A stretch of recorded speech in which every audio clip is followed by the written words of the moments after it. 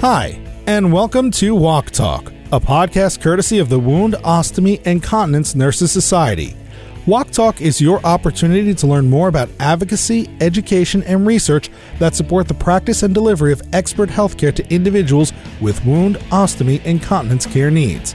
Please visit wocn.org/podcast to subscribe and make sure you never miss an episode. Now, here's your host, Jody Scardillo. On this week's episode of Walk Talk, our guest is Carol Bauer. Carol is currently employed by the Beaumont Health System in Troy, Michigan, as a wound and ostomy nurse practitioner, where she operates an outpatient ostomy clinic. Carol has been a certified WOC nurse since 1997. As an active member of the Society, she is passionate about the development and empowerment of WOC nurses and the WOCN Society. This has motivated her to seek various roles within the Society, including member-at-large with the Board of Directors, a member of the Ostomy Committee, the Scholarship Committee Chair, and a member of the Scope and Standards Task Force. Today we're talking with Carol about her role as the Committee Chair for the Scholarship Committee. Thanks so much for joining me, Carol. Hi, Jody. How are you tonight? I'm good. I'm happy to be here to be able to talk to you about this important topic of scholarship with the WOCN Society. Yeah, I'm delighted that you could be with us. Now, we know each other pretty well, and so I know that you have served on many, many committees and had different roles in the Society. And so my first question for you is, what made you sign up to be part of this particular committee versus other things you could have spent your time on? Well, it's funny. Scholarship has always been a huge part of who I have been as a WOC nurse.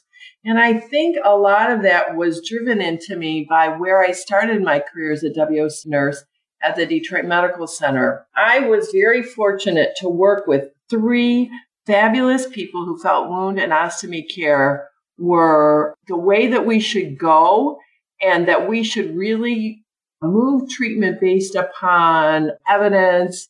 And so it really became part of who I was as a nurse. I was really fortunate to work with Joanne McElbust and Mary Seagreen, who wrote one of the very first books on pressure ulcer care, and also with Mary Gerlach, who had been my preceptor. Mary always strived in me never to just become a product nurse.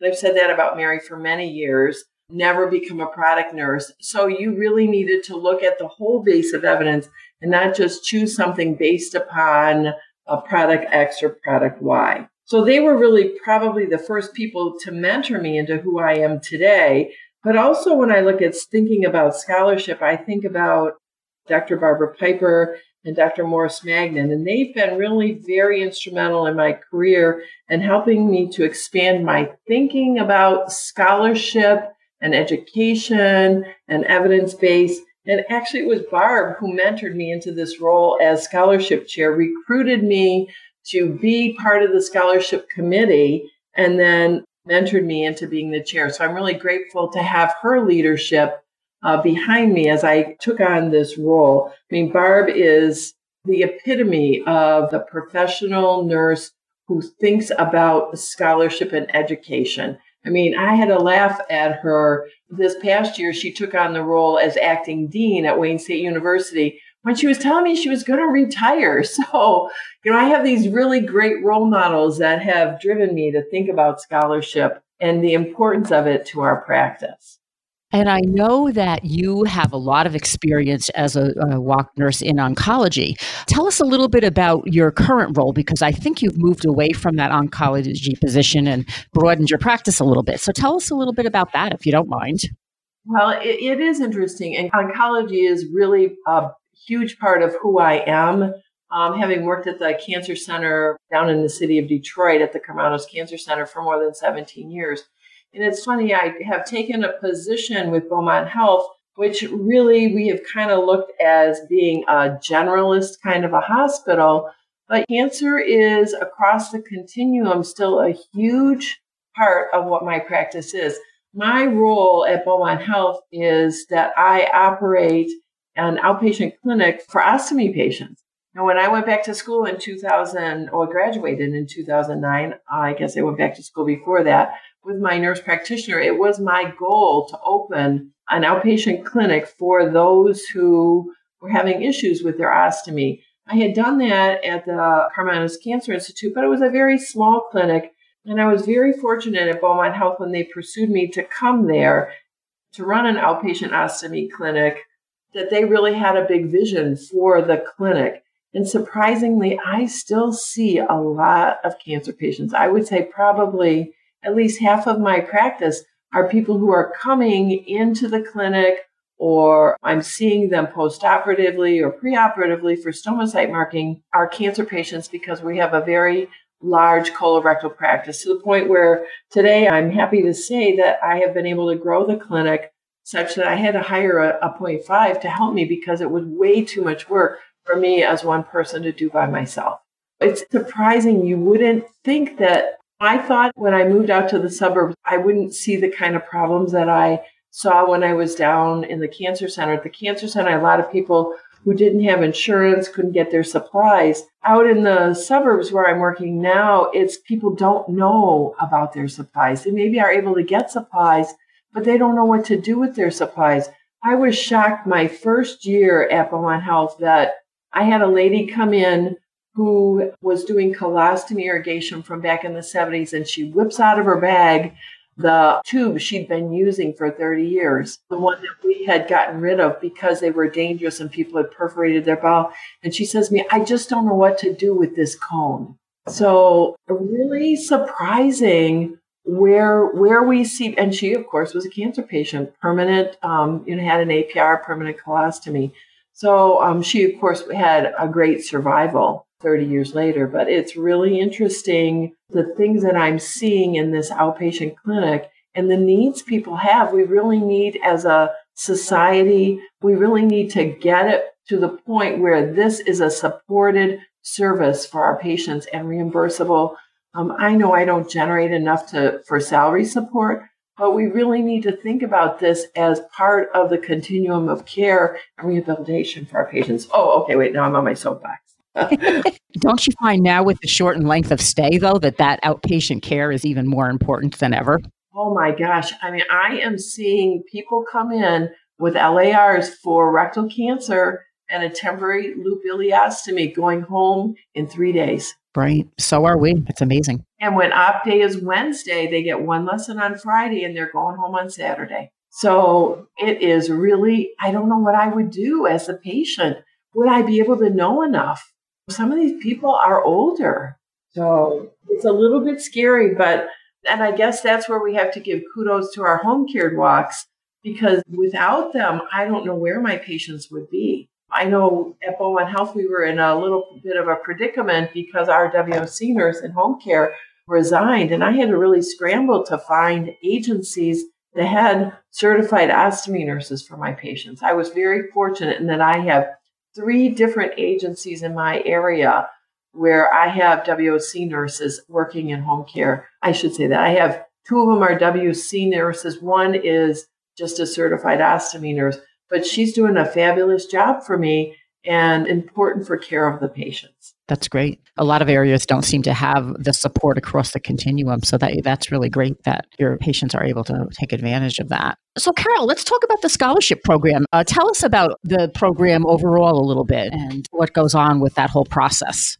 Well, the WOCN scholarship program is driven by the mission and the vision of the WOCN Society, as well as our scope and standards when we look at our advanced practice scholarships. I'm really proud of the work that we've done with this committee, because we have really tried to go back and revamp in the last couple of years, revamp the program so that we really are looking at giving scholarships to people who are going to contribute to the WOCN Society and the work of the WOC nurse. So the Society offers scholarships twice per year, in the spring and in the fall. In the fall, the scholarship cycle opens in August and closes in November, and the spring cycle opens in February and closes in May. So there's a large window of opportunity for people who are considering applying for a scholarship to actually collect their information and submit their scholarships. So you think about it, if you just think February, March, April, May, you got 4 months to be able to collect the information that's required, or to ponder upon the questions and to read the directions so that you can provide the best possible answers to the scholarship questions.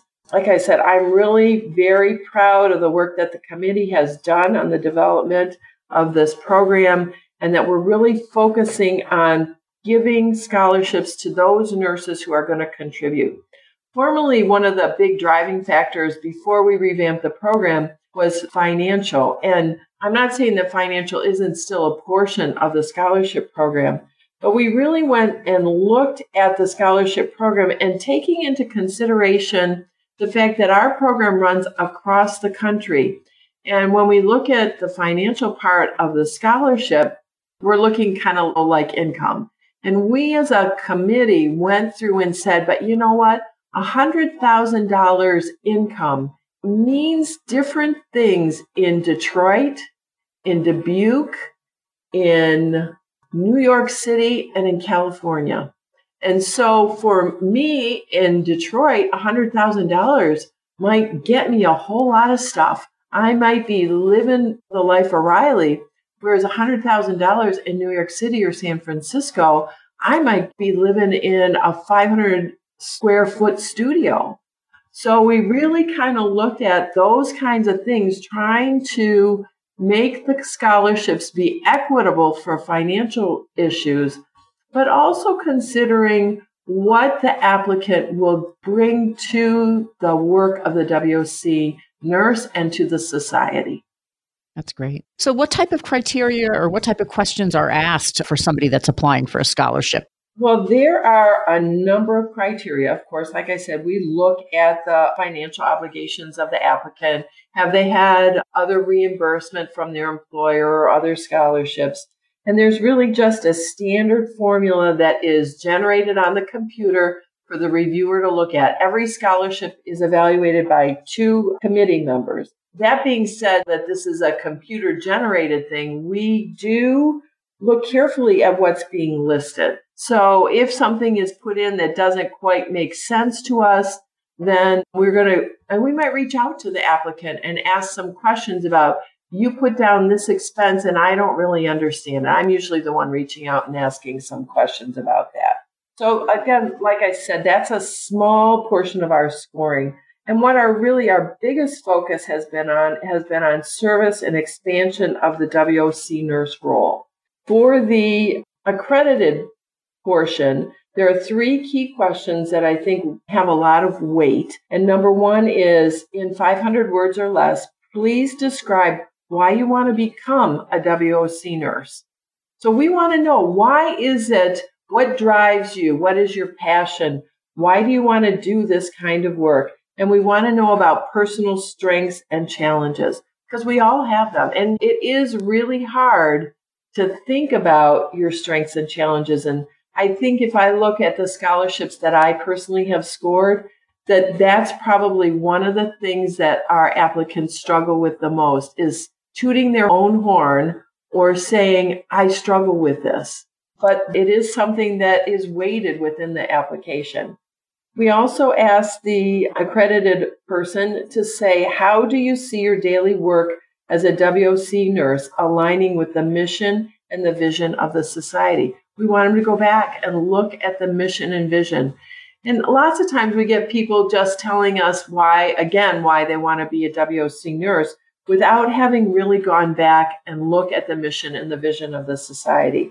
And finally, for the accredited, we want to know, how do you see yourself using your WOC nursing education in the next 5 years? Where do they see themselves? Do they see themselves running a wound care center? Do they see themselves as being the lead WOC nurse in their hospital? Or are they just going to be the one who is going to champion wound care in their facility?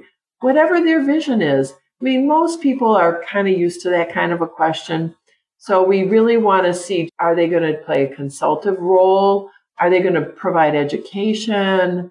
Are they going to be looking at product development within their organization? We have some key words that we provide to the reviewers that we want to see come back to us from the applicant.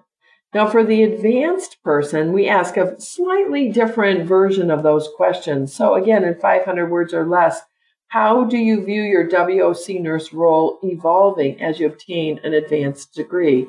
We really want to see that the person plans on continuing to use their WOC nurse education. We really don't want to be funding WOC nurses who are, going to go on and work in cardiac care, let's say. So we really want to see that the person is committed to staying within the WOC role. Now, that doesn't mean that their whole role maybe will be WOC nursing, but I know I have a friend who is a nurse practitioner and she works as a surgical nurse practitioner, which she does other things within general surgery, but part of her role within the team is to make sure that people have their prescriptions and education is being done by the nurses and those kinds of things. So we want to hear about those kinds of things.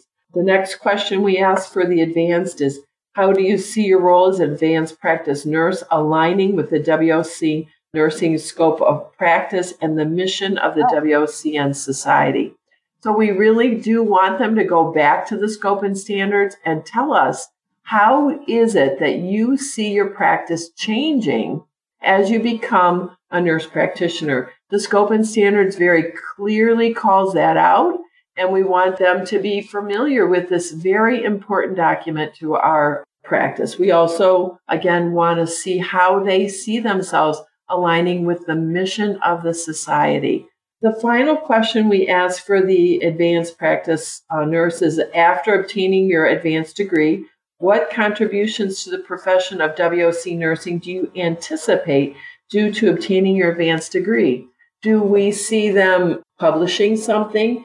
Having gotten my advanced degree only in 2009, I know that I had to write a paper, and I went on and published my paper so that it was out there for other nurse practitioners. In fact, my paper was on pressure ulcer prevention for the primary care nurse practitioner. I see that very often in my practice where our regular NPs feel at a loss on how to take care of people who have maybe just basic things that they forgot that a regular nurse should know. So are you going to be the mentor, the role model? Are you going to be the person within your practice? That could be one thing that would happen. Or again, publishing, doing research, encouraging evidence-based practice, being a mentor to other people within your organization. Those are a lot of things that we're looking for the advanced practice. The other thing that each applicant is asked to do is to obtain 3 letters of reference. Now, these are submitted by the person that they have asked via the computer. So that's just done, I believe it's just done through the website. I have to say, there's a staff person who takes care of that. So that's not a lot of my knowledge on how it happens. I know it's magically in the applications when we're reviewing them. But we also score those. I don't hold a lot of weight to the applications, to the letters of reference. I kind of glance over them. I read them. They're very nice letters that are written for many people, because you're not going to ask somebody who doesn't like you to give you a letter of reference. Each letter of reference is only worth 5 points. So that's only 15 points into your score. We also give points for following the directions. So that's an important part, is that you follow the directions. And also for grammar and writing. I know prior to us asking for a 500-word essay, we were seeing bullets and copying and pasting and very poor grammar being written on the applications. I know we kind of went back and forth because there were some people who felt we shouldn't be grading people on whether they can write or not, and some people aren't good writers. And that really is true, but you can phone a friend. So get somebody, if you're having and struggling with that, you should get somebody to help you. I talked earlier about my relationship with Morris Magnan. He's my writing mentor, and he'll say to me, Carol, you can't write that. I have published, but I still go back to Morris and say, I need you to look at this for me. So there should be somebody, as you're writing your application, to go back and say, does this make any sense? Does this sound good? Or how do you think I could beef that up? And maybe it'll be somebody you ask to do your reference. It is only 5 points, but sometimes those 5 points for following directions could be the difference between getting a scholarship and not getting a scholarship. So I really encourage people to read the directions and really answer the questions we're asking. We had one great application where I was like, for an advanced scholarship where the person was either working on their PhD, and she went into a really long explanation about her research. I was fascinated, but it didn't answer my questions. So we really want people to answer the questions. I can't wait to read her research when she publishes it. Clear communication is such an important part of what we do as nurses and as WOC nurses. I think that it's good that you expect clear communication and following directions for this process too, because that's a skill that all of us really need to function. So that's great. And so if somebody obtains one of these scholarships, Carol, do they have any obligation to work in the role? Or once we as an organization have given the scholarship, then the person can do whatever they want with the funds? That is a question that we have been asked in the past, and I know people have brought up to me. And I think that's why we moved the way we're scoring the applications, because there was rumor in the past that people were getting scholarships and then not going on and working as WOC nurses. We do not currently have a policing policy. We do have a policing policy with you have to finish your program. If you're going on to be a WOC nurse and you don't complete your program, then you're going to be required to give the money back. We recently had somebody who had a family emergency and was unable to complete her program, and she just let the society know and did give her money back. We felt really bad for her and her family emergency, and certainly encouraged her to come back to us and to continue on with her education. But I think we need to, at some point, figure out how to do that. And I really hate to be the policeman. So right now we are not being a policeman, but I think the way we are looking at handling it is what people write for their answers for their questions. Okay, that makes sense. And so if somebody submits an application for a scholarship, how long does it take for them to find out if they have received it or not? We have that long 4-month window for people to submit. Once the application process window has closed, I think that within a very short period of time, one of the staff members will assign the applications to the committee members for review. Each committee member will have in the neighborhood of between, if we have 50 applications, you might have 10 or 12 that you have to actually sit down and review. So the committee members have a window of about 2 weeks to review the applications. And then I have about a week to decide based upon scoring who's going to actually get a scholarship. Those that are chosen based upon their scores are then submitted to the board of directors for approval. So the length of time really from the closure of the scholarship cycle to them receiving notification can be 60 days. But they know pretty fast. So once the closure is done, the staff members, according to our rules, have 60 days to notify the applicants who have not received scholarships and those who have, and to issue the checks out.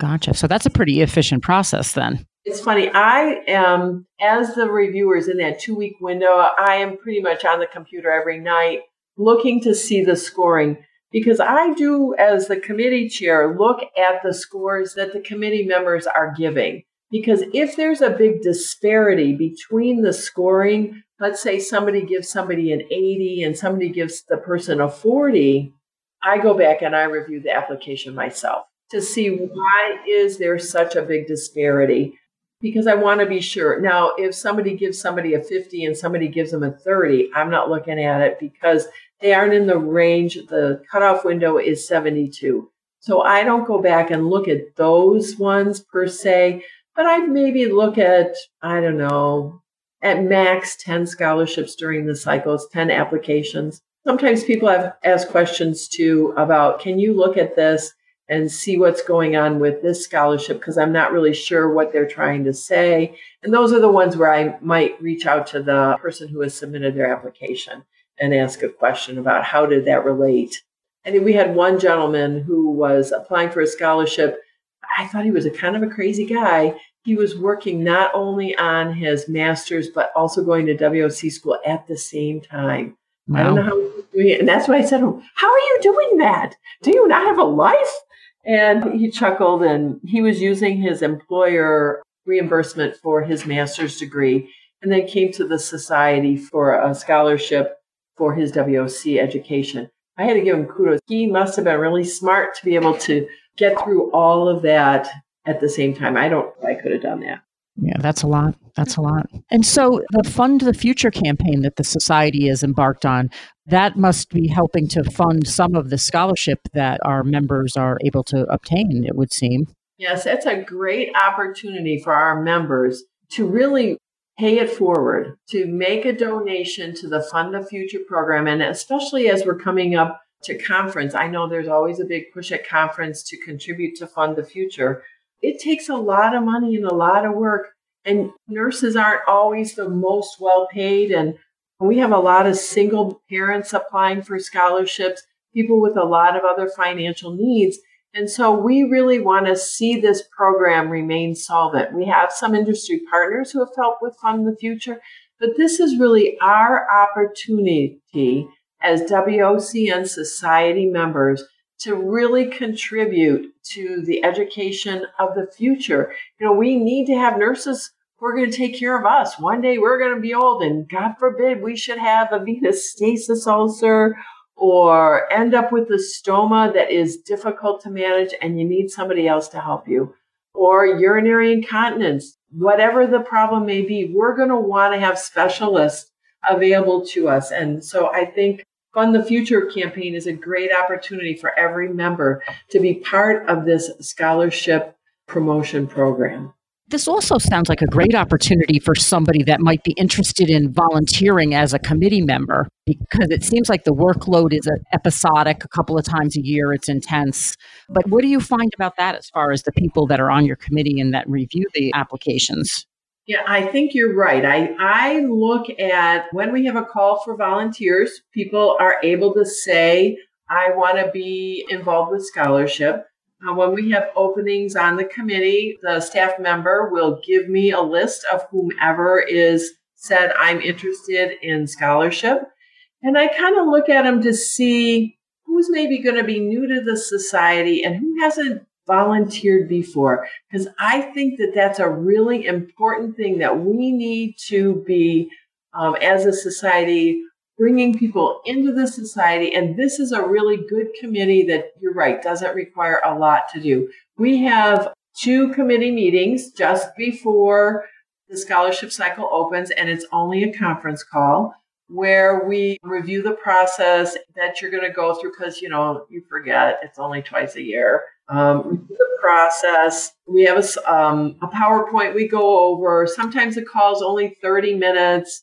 It's not a huge ordeal to kind of go through the PowerPoint and make sure that everybody knows how to do it. Then you are set off on your own. You review your scholarships at your pace. Sometimes the pace drives me crazy when you're leaving it to the 11th hour and I'm waiting on you, but it's okay. You had 11 hours. I'm letting you have it. I'm just one of those OCD kind of people, but I do try and let you have all of the 2 weeks to be able to get your reviews in. And you do it on your own pace. You can do it at home and with your pajamas on and your bunny slippers if you want. Nobody's looking at you. There's no question. You just sit down and look at the criteria that we have, read through the applications, and then give the people a score. I think that it is a great committee to bring yourself forward. It's good for some of our young WOC nurses who are maybe busy with a family but still want to be involved. You can work on this committee at night after your kids go to bed. Or I'm a crazy morning person, in the morning early before you go off to work. It's an opportunity to be able to look at the things. I know that where I work at Beaumont Health, we have a huge firewall. I can hardly look at anything. I can open up the scholarship site at work on my lunch hour. So I think most places, because it's part of the WOCN.org website, that you are able to go ahead and look at that kind of stuff, even if you had 30 minutes at work to sit down and review it. So I think it's a great opportunity for somebody who has a limited amount of time and is worried, oh, I don't have time for committees, because it's not a huge obligation. Yeah, sounds like an interesting one, though, for sure. So do you ever hear from people after they've received a scholarship and maybe completed their education? Does anybody ever reach out to you and tell you what happened or how they made out or any of that? I know that the society does get thank you letters often from people who are reaching out and thanking the society for the scholarships. Sometimes we get letters back too, though, from people who didn't get a scholarship. And that's one of the things that I think is important for those people who are thinking about applying for a scholarship is that there are 2 windows in each calendar year. And so if you've applied for a scholarship in the first window of the calendar year, you may still be able to apply, if you didn't get one in the first scholarship cycle, to apply again. That, of course, is true with your advanced practice degree, because there is a good length of time that you have as working on your degree to apply and complete the application. But most people, we ask that you are within the window of, you have 1 year during your time of study for your WOC accredited program. You have 1 year to complete it. So if you think about it early and you didn't get a scholarship the first time around, I encourage you to go ahead and apply again. Oh, good. But really read the directions. That is, if I had to say, the most often, the biggest problem is people don't read the directions. It's kind of nice to see who's gotten scholarships, how they have moved on.